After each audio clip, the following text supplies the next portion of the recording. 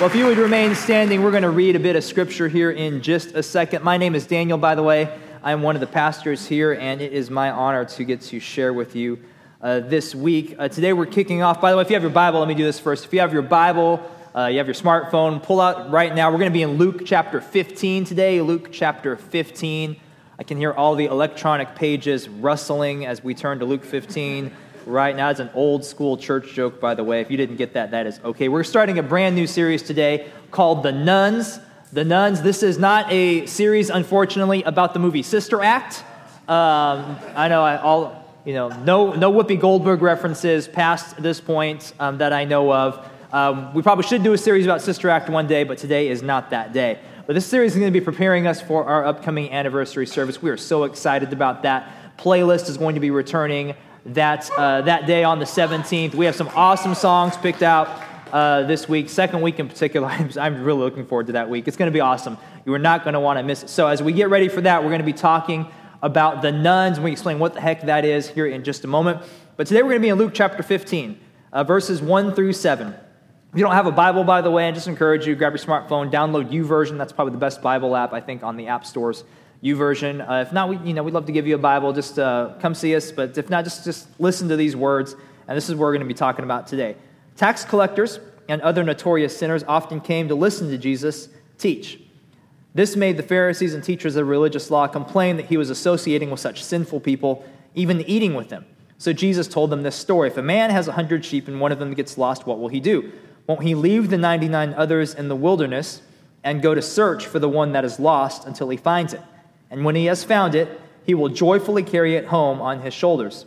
When he arrives, he will call together his friends and neighbors, saying, "Rejoice with me, because I have found my lost sheep." In the same way, there is much joy in heaven over one lost sinner who repents and returns to God than over 99 others who are righteous and haven't strayed away. Let's pray. Father, we thank you so much, God, for who you are, your goodness today. And God, I just pray that's my prayer for today, is God, that we would leave here today with a better understanding of your heart, of your nature, of your goodness for us. And God, you've already revealed so much of that to us in worship and through Wendy sharing, God. And you've already been here, and you've already spoken, God. I just pray you would continue to do so. So right now, we open up our hearts to hear from you, God. We open up our minds to receive from you. Push us today. Challenge us today. Speak to us today, God. And if you're ready to hear from God today, can I get a big amen? Amen. Awesome. You guys can be seated. So I recently celebrated my 35th birthday a few weeks ago, and thank you. No one clapped during first service, and it was super awkward. So thank you guys for helping me out there.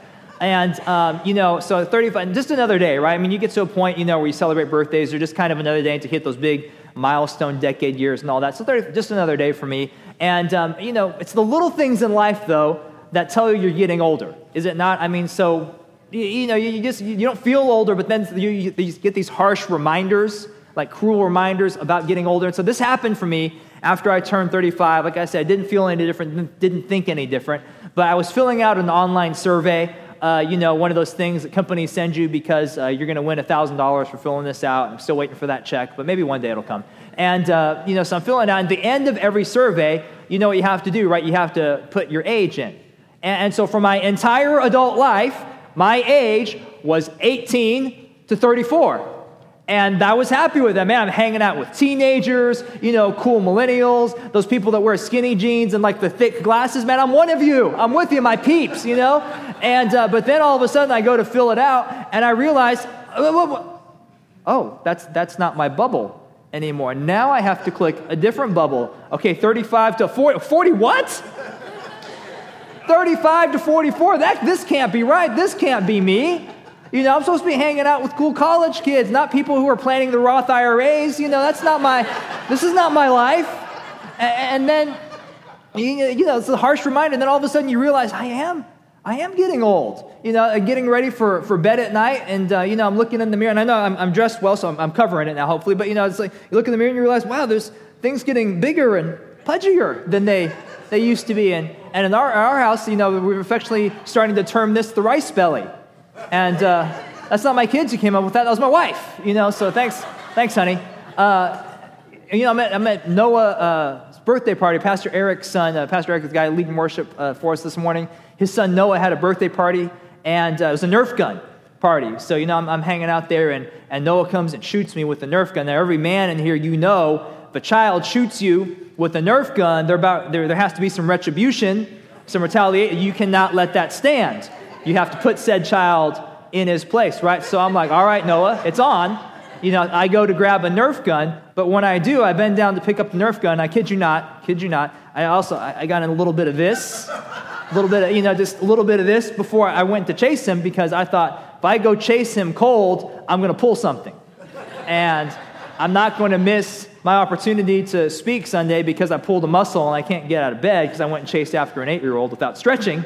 Got to stretch first. Got to 35 to 44. It's a whole different world. So anyway, there's a survey result that's just as terrifying.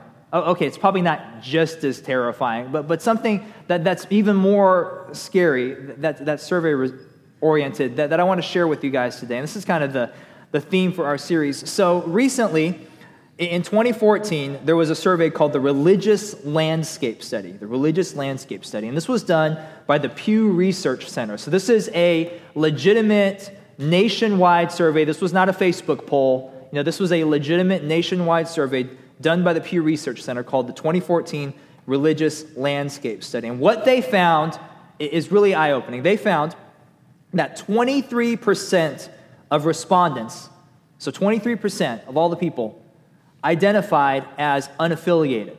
And Pew would go on to term these people the religious nuns. And that is what we're going to be talking about in this series for this week and next week. We're going to be talking about these religious nuns, people who have no religious affiliation. They don't identify as Christian. They don't identify as Buddhist or Muslim. They don't identify. They're religious nuns, unaffiliated. I don't believe in God. I don't know about God. I'm not sure. I don't do any church things. Religiously unaffiliated. Now, I know saying that 23% doesn't sound like a whole lot. Like, for example, if I say, hey, you give me $1,000 right now, and I will give you a 23% chance of winning the lottery. No one would take me up on that. If you do want to take me up on that, by the way, please come see me after service. I'll be happy to hook you up with that. But 23% doesn't sound like a lot, but if we dig in deeper to these numbers, it becomes more terrifying. 35% of these people, by the way, were millennials. That generation I used to be a part of, apparently. 35%, and that's really high. And the scary thing about that is it's the highest it's ever been for the young generation, because you may think, young people, they're just not interested in God, but that's the highest it's ever been for a young generation. And so I want to put these numbers just in perspective. So 23% of Americans are religiously unaffiliated. 23% of Americans are the nuns. But when you look at the population of America, this translates to 70 million people in America woke up this morning. They don't believe in God. They don't know if a God exists. If they don't care if God exists. They're jaded towards all organized religion. They're jaded towards the church. They're jaded towards Christians. They think it's all a bunch of hooey. They think we're just here wasting our time. They have no idea what's going on here. They have no understanding of why we get up on Sunday and why we do all of it. It's just absolutely, it's Greek. It's foreign to them. 70 million people this morning. That's 70 Tulsa metro areas. 70 Tulsa metro areas woke up this morning completely unaffiliated. And it's just such an overwhelming number. It's such an overwhelming statistic. We think, God, what's your plan? How do you plan on, what's your plan to reach all of these people? What's your plan on reaching the nuns?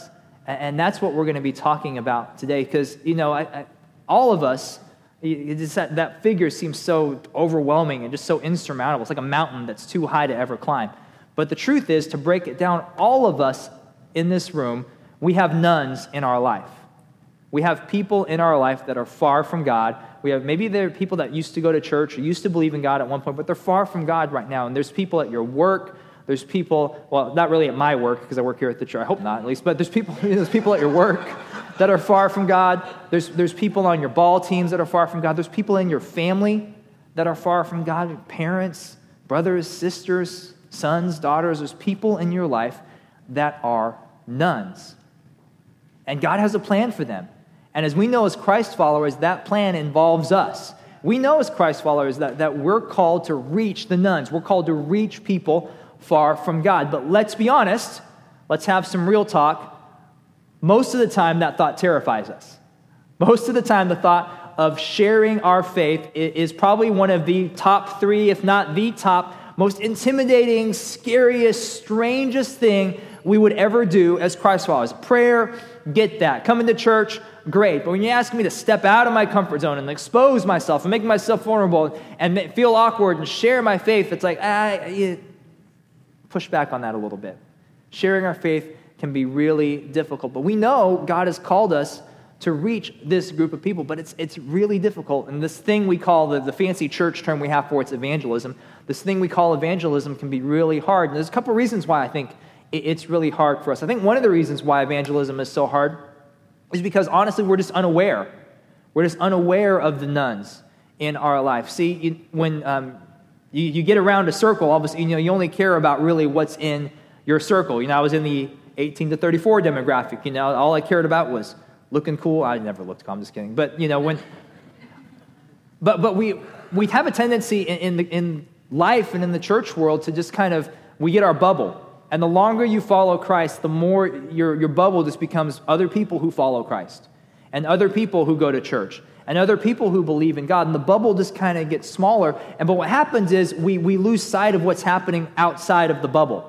We lose sight of what's happening outside of our ecosystem. And so it never even dawns on us, not because we don't care, or not because but just because we're in our bubble, it just never dawns on us to think about the person I work with and whether or not they have a relationship with God, or think about the person that I'm on the ball team with. It just kind of never dawns on us because we're in our bubble and we just kind of assume everyone operates the way we operate in our bubble. And it's easy for us just to become unaware of the people, of the nones in our life because we're in our bubble. I think another reason why sharing our faith and evangelism is so hard, for some of us, we're not unaware. For some of us, we're very aware, but we feel unable to share our faith. We feel like we don't have the ability to share. It's like I would share my faith, but I don't know what to say. I don't know how to bring it up. I don't know how to have the conversation. I don't feel qualified. I don't feel able to do all of these things. We feel unable to share our faith. And because of that, we've come up in the church world, and if you've been in church for a long time, you're going to know every one of these things. We come up with all these things to help us try to give us the words and to help us share our faith. You guys ever seen Christian tracts before? If the little things that people leave, like on tables or something. For some reason, every time I go into a Panera, there's some on the urinal, and I'm like, this is not the time to be having deep spiritual conversations with me. This is time and place. This is not it. My favorite one is this one. My favorite, it's a $5 bill on one side, and this other side says, disappointed, Satan also deceives, but Jesus saves. And then I love at the very bottom here, it says, given in the spirit of friendship. No, if you leave this as a tip for a waiter, you are giving this in the spirit of about ready to get punched in the face. This is not given in the spirit of friendship. If you've given one of these, altars will be open at the end of the service. Just come and do some business with God. So we had tracts, we had witnessing classes. Witnessing classes were things where it's like, okay, we're going to teach people how to do evangelism, and we're going to teach people how to have conversations that always steer back to Jesus and always steer it back to heaven and hell. And this is where the whole thing of like, hey, Bill, it's hot today. Well, Bob, where else it's hot. It's that whole thing. And people try to do street corner evangelism, and it's like, because anytime you hold up a sign on a street corner and start yelling really loudly, you look very credible and very, very not insane, right? I mean, everyone takes that person super serious. That's a great way to spread the gospel. And door-to-door evangelism. We tried door-to-door evangelism. You go, it's like, excuse me, sir, do you have a moment to talk about our Lord and Savior, Jesus Christ? It's like, nope. And I'm the pastor,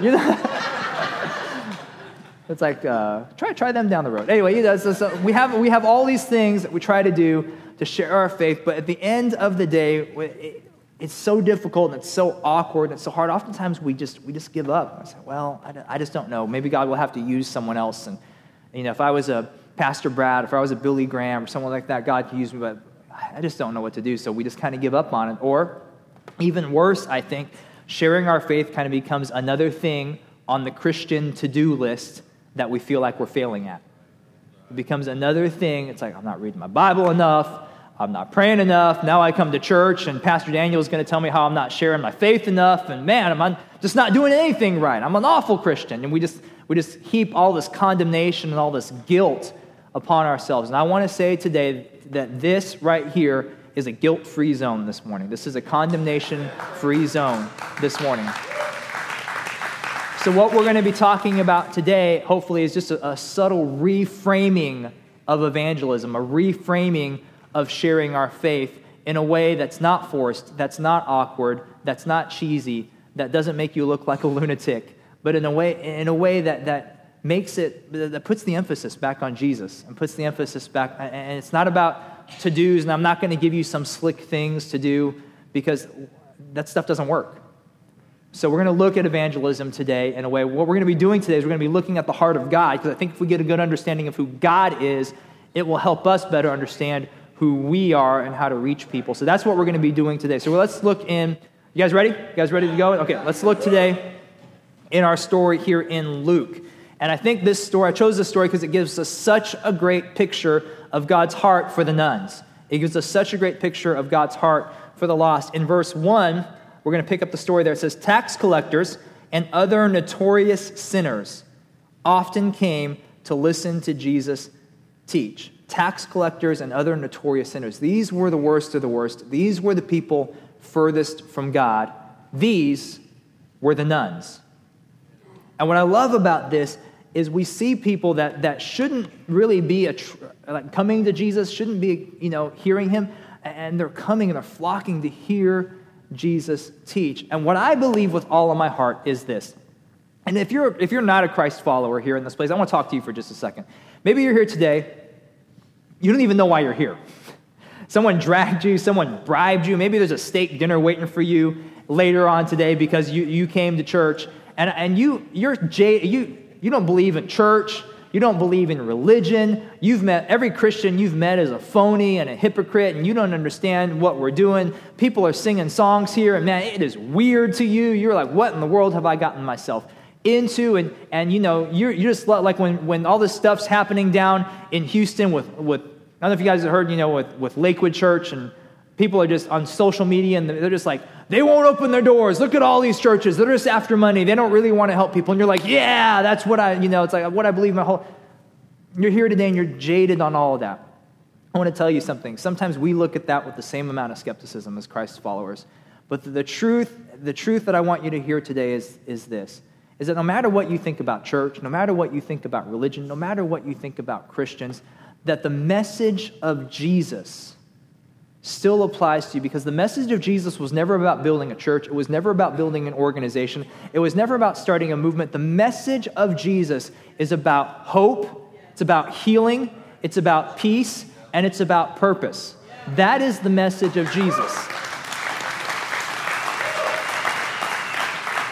And regardless of what you've been exposed to previously or what you've believed previously, I don't believe there's a person in that 70 million. I don't believe there's a person here in this room that you don't need to find hope through a relationship with God, that you don't need to find healing through the act of salvation and through that relationship with God being restored, that you don't need to find peace through relationships with others, and that you don't need to find purpose by giving yourself away in service, that God wants hope, healing, peace, and purpose for your life. And that's the message of Jesus. And so regardless of what the church has done or the good or bad, all of that, just set that aside, because the message of Jesus is what attracted the tax collectors, the notorious sinners of his day to him, and it's what brings all of us, the messed up lot that we are here, it's what brings us here week after week, because we need his hope, we need his healing, we need his peace, and we need his purpose in our life. That's who Jesus was, and that's who Jesus is, and it still attracts today.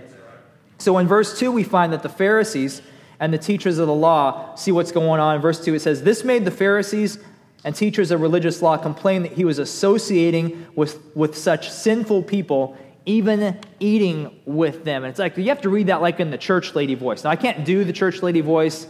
I tried in first service, and it was an awful failure. But, it's just that whole thing of like, he's eating with sinful people. That whole, anyways, Pastor Brad can just ask him to do it later. This is why it's so important that we keep talking, and that we will, at this church, keep talking about reaching people far from God is because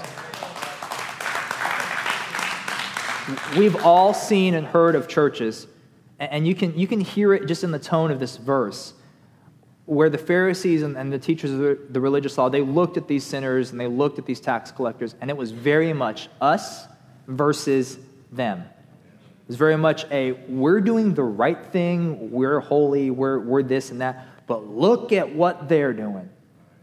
And if we don't keep having the conversation about reaching lost people, if we don't keep having the conversation about the nuns, and the right conversation, the conversation about loving them, the conversation about opening our doors to them, the conversation about being aware of them, and having this conversation, then it's too easy to let the same spirit that the Pharisees and the religious law teachers had creep in, and it can become an us versus them. Look at the sin they're doing. Look how bad the world is. Look at the world. Look at culture. Look at what everyone else is doing, but not us, God. We're doing the right thing. I don't know what's going on with them. We can have this tendency here in the church that the more notoriously sinful the world becomes, the worse things seem, the more we want to close ranks, the more we want to circle the wagons, and the more we want to shut doors. But the truth of it is this is not what Jesus did. Jesus broke bread with them. And I want you to hear this, that Jesus did not take sides. Jesus took a seat. And he sat down. And he ate with them. And he heard their stories. And he listened to them. And he loved them. And it drove the Pharisees and drove the teachers of religious law crazy. But that's who Jesus was. And so because of that, he can just see how ticked off, the Pharisees are. So he's like, all right, guys, rug time. Just like in preschool. We're going to have some rug time. Story time. Everyone pull up a mat. We're going to have a story here. And Jesus is going to break out the story of why he's doing what he's doing. So he gets ready to tell this story to them. And once again, it illustrates his heart for the nuns. And we're going to see some things about God's heart, and then we're going to apply it to our life. And the first thing I want us to understand about God's heart out of the story is this, is that God searches. God searches. In verse 4, Jesus telling this story says, if a man has 100 sheep and one of them gets lost, what will he do? Won't he leave the 99 others in the wilderness and go to do what? He'll go to search for the one that is lost until he finds it. And this idea that God searches is so critically important for us to understand. The Apostle Paul, put it this way in Romans 5:8. He said, but God showed his great love for us by sending Christ to die for us while we were still sinners, while we weren't looking for him, while we didn't care about him, while we didn't even know he existed.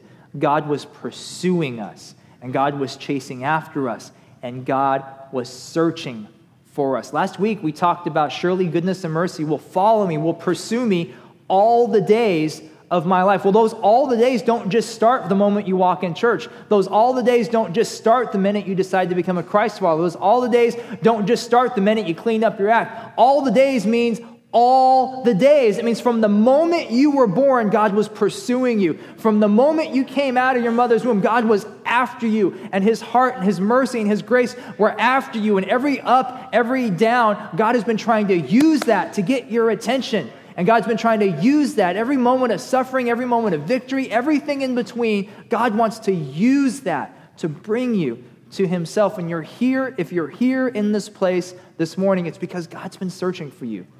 Because God's been after you, and he has not given up on you. There's a fancy Christian term for this concept. It's called prevenient grace. And prevenient grace is just simply this idea that God has always been after us, that he's always been pursuing us, and that every moment in our life, every up and down, that no one is beyond the pursuit of God. And that's such an important concept for us to understand when it comes to the nuns, because every one of those 70 million people God knows them. It's not just some big faceless entity to God, that God knows them and he's pursuing them. Every person in your life that's far from God, God is pursuing that person. You may have a coworker that is just bitter and crusty, and you don't want to get around that person. No one likes that person. You know what? God's been pursuing that person.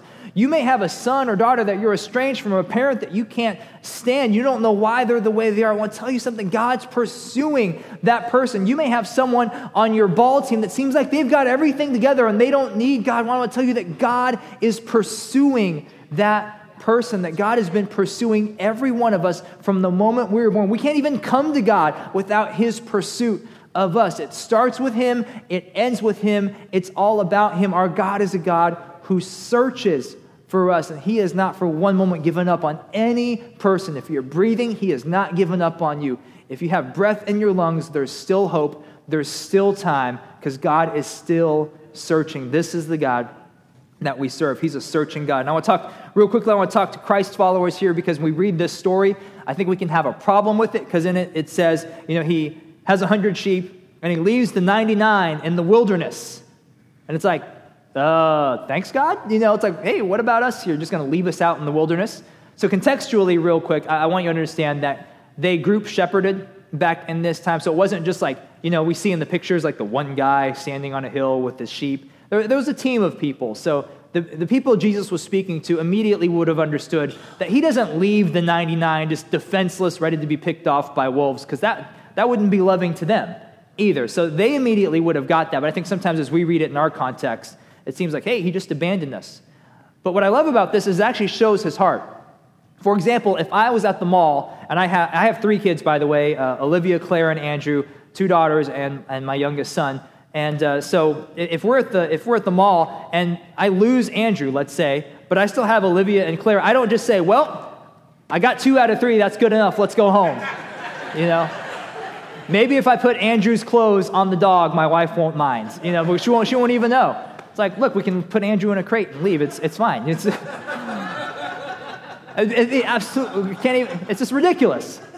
But this is who our God is. He every person matters to him, and every face is a story. As someone he's searching for. I would put it this way: that every none is a one to God.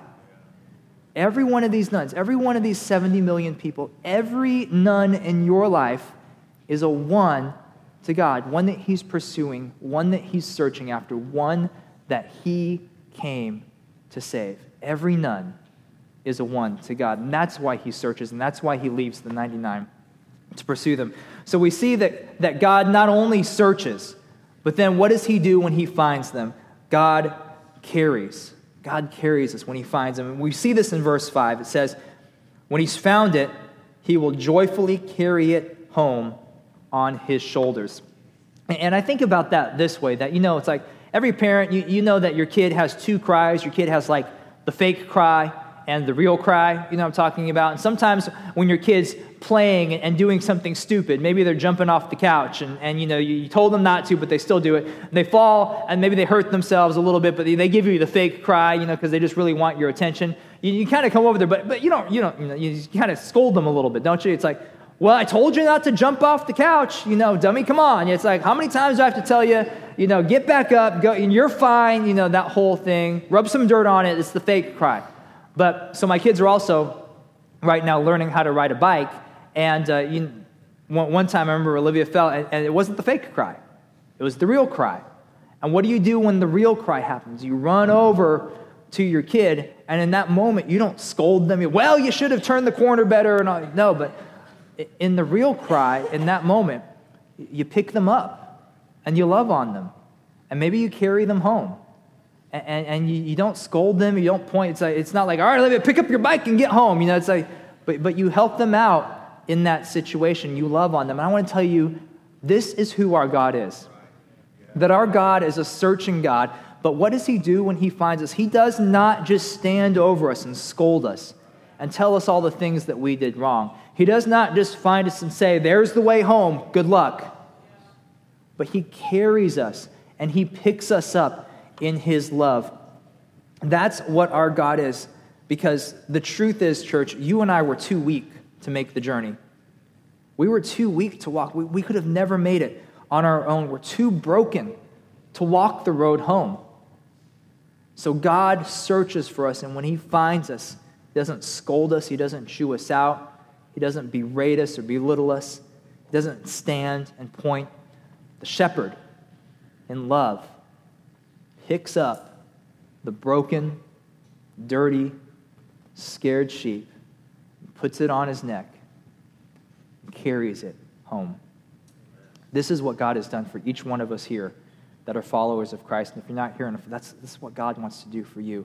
You don't have to make the journey by yourself. It's not about what you do, but it's about the shepherd carrying you back home. So we have a God that searches for us. We have a God that carries us. Man, what I love about our God is he's also a God that celebrates us. He's a God that celebrates. We see this in verses 6 and 7. It says, when he arrives, he will call together his friends and neighbors, saying, rejoice with me because I found my lost sheep. In the same way, there's more joy in heaven over one lost sinner who repents and returns to God than over 99 others who are righteous and haven't strayed away. And I love this because we see that new life and salvation is so precious and so important to God that there's a party in heaven every time someone makes that decision. Think about it. Every church that's meeting in America right now, every time someone prays the prayer to come to know Jesus, every time someone says in their heart, man, I want Jesus. I want to know what that is. I don't understand it, but I want it. Every time someone does that, heaven just goes crazy. Heaven has a party. Heaven celebrates and rejoices. And I wonder, and stay with me here on this one, I wonder if the reason why the party is so great in heaven over someone that comes home is because the sorrow is so great over someone who doesn't. And it's kind of like, I don't know, have you ever had really devastating news that turned out to be okay? You know, in this church recently, we've had people who have found tumors and masses growing, and you're just, you're scared for the worst news, but then you find out that it's benign and not malignant. The joy, the celebration that happens. If you've ever had a bill, maybe, like you get this huge bill, like what in the world? And you call the company, it's like, we're so sorry, that was a clerical error. Like that's actually, you don't have to pay that. That's already been taken. The relief that happens. And you multiply that just on an infinite scale over what God must feel because someone came out of death into life. Someone was lost, but they're found. And heaven throws a party. And we're not talking about some lame office birthday party, where everyone, awkwardly sings happy birthday to you. Heaven throws a for real, like MTV Sweet 16, going all out. There's a chocolate fountain. I mean, it is for real, people. There's a celebration in heaven every time someone comes to know him.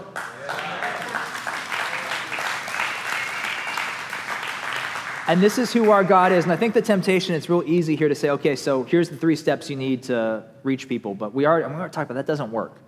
So what I want you to leave with today is this understanding, that the best thing you can do in your life to reach the nuns, we're talking the 70 million nuns and also the nuns in your life, the best thing you can do in your life to reach people far from God is to get closer to Jesus. Because as you get closer to Jesus, your heart will look more like his heart.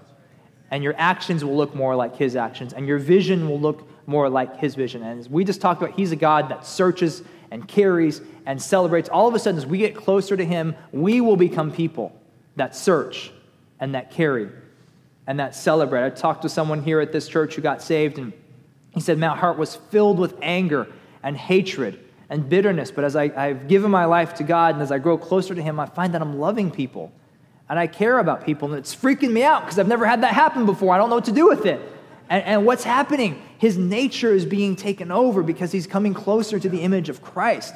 And that's the best evangelism tool there is. That's the best outreach tool there is. It's not some track. It's not some methodology. It's get closer to Jesus, because as you do, your heart will change. He's a searching God, and as you get closer to him, you're going to be someone that searches. And we talk a lot about intercede, invest, invite in this church. And it's actually in this story, it plays out in this story. God's a searching God. And as we pray and as we get closer to him and as we begin to pray for people, he opens our eyes.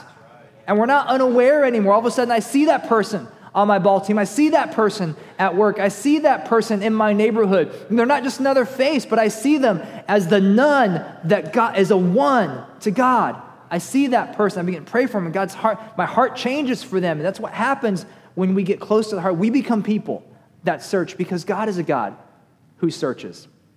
We begin to carry people to God, just like Jesus did. And this is when we invest in people And carrying people doesn't have to be some huge, super spiritual thing. It can be something extremely practical. It can be if your neighbor's car is stalled, you can just go check on it. Even if you're not a car person, hey, do you need help with anything? Just being offering to be available. You see someone's having a rough day at work, hey, is everything going on? Or everything okay? What's going on? And listening and caring about it. What you're doing there is you're carrying someone to Jesus just by taking practical steps. There's someone in my life that my family's been helping, and honestly, I was beating myself up over it because we're helping this person and investing and doing all this, but the person hadn't prayed the prayer yet. I wanted them to pray the prayer, and I wanted to have that story that I could get up and share one day of and then we invested, and I led him in the sinner's prayer, and he said, it hadn't happened yet, and I feel like a failure sometimes, but what God is helping me realize is that just by doing practical things, just by investing and loving on him and buying him groceries when he needs it or just doing simple things like that, I'm investing in him, and that has eternal consequence. That God can use that. And that God will use those little things you do because you're not carrying them to a church. The idea isn't to bring them into church or a religious organization. The idea is to bring them to Jesus. And when you do that, you're pointing them to Jesus. And as we get close to the heart of God, we become a people that celebrate. Man, salvation does not get old to us, but every time someone makes that decision, every time we see a baptism, you know what I love about this church? When baptisms happen, there are no golf claps here. Man, we go crazy. We hoop, we holler, we get a little undignified. Why? Because we remember when we were dead, we remember when we were the none, and God's turned us to the one, and we see that in someone else, we can't help but get a little crazy. We can't help but get a little wild because that's who our God is. I want to tell you, we love the stories because at this church, we will celebrate the one. We will celebrate the one. 2017 so far, we've had over 20 people get baptized here at this church. Last Sunday, a woman named Claudia gave her life to Jesus and is going to get baptized. We celebrate every single one because every one used to be a nun. And every one matters to God. And so what we're going to do today to walk that out is something we've done several times here at this church. There is a prayer card in the seat back pocket in front of you. It looks just like this. I want to invite you to pull that prayer card out now. And at the top of this prayer card, there's some spots for names. And I want you to begin right now to say, God, who is the one that you've put in my life? And for some of you, you're going to have several ones. There's several people in your life. God, open my eyes to be aware right now of this person. And write down some names on there. First names only, actually, you're going to keep this, you write however you want to. Write down the names of people far from God. You're going to write them at the top. And at the bottom, there's a spot for your name. And you're going to write your name, sign your name at the bottom. And at the end of the service here in just a few minutes, you're going to bring the bottom part of this card. You're going to tear it off and bring the bottom part of this card and put it at the communion table. And you see some other cards that have already been placed here at the communion table. And what you're doing when you're doing that is you're saying, God, I know I'm not perfect. I know I've got a long way to go. But I want to be like you. And I want to be made over into your image. And God, if you're a God that searched, and if you're a God that carried, and if you're a God that celebrates, then God, that's who I want to be too. And so God, work on my heart to reach these ones. Because, God, every none is a one to you.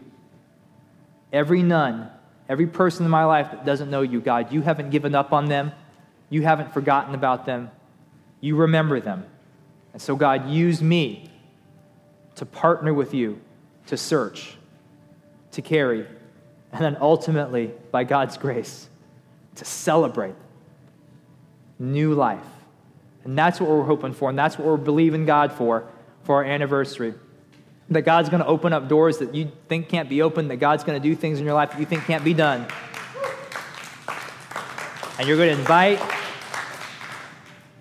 and God's going to move mountains because he's a God of miracles.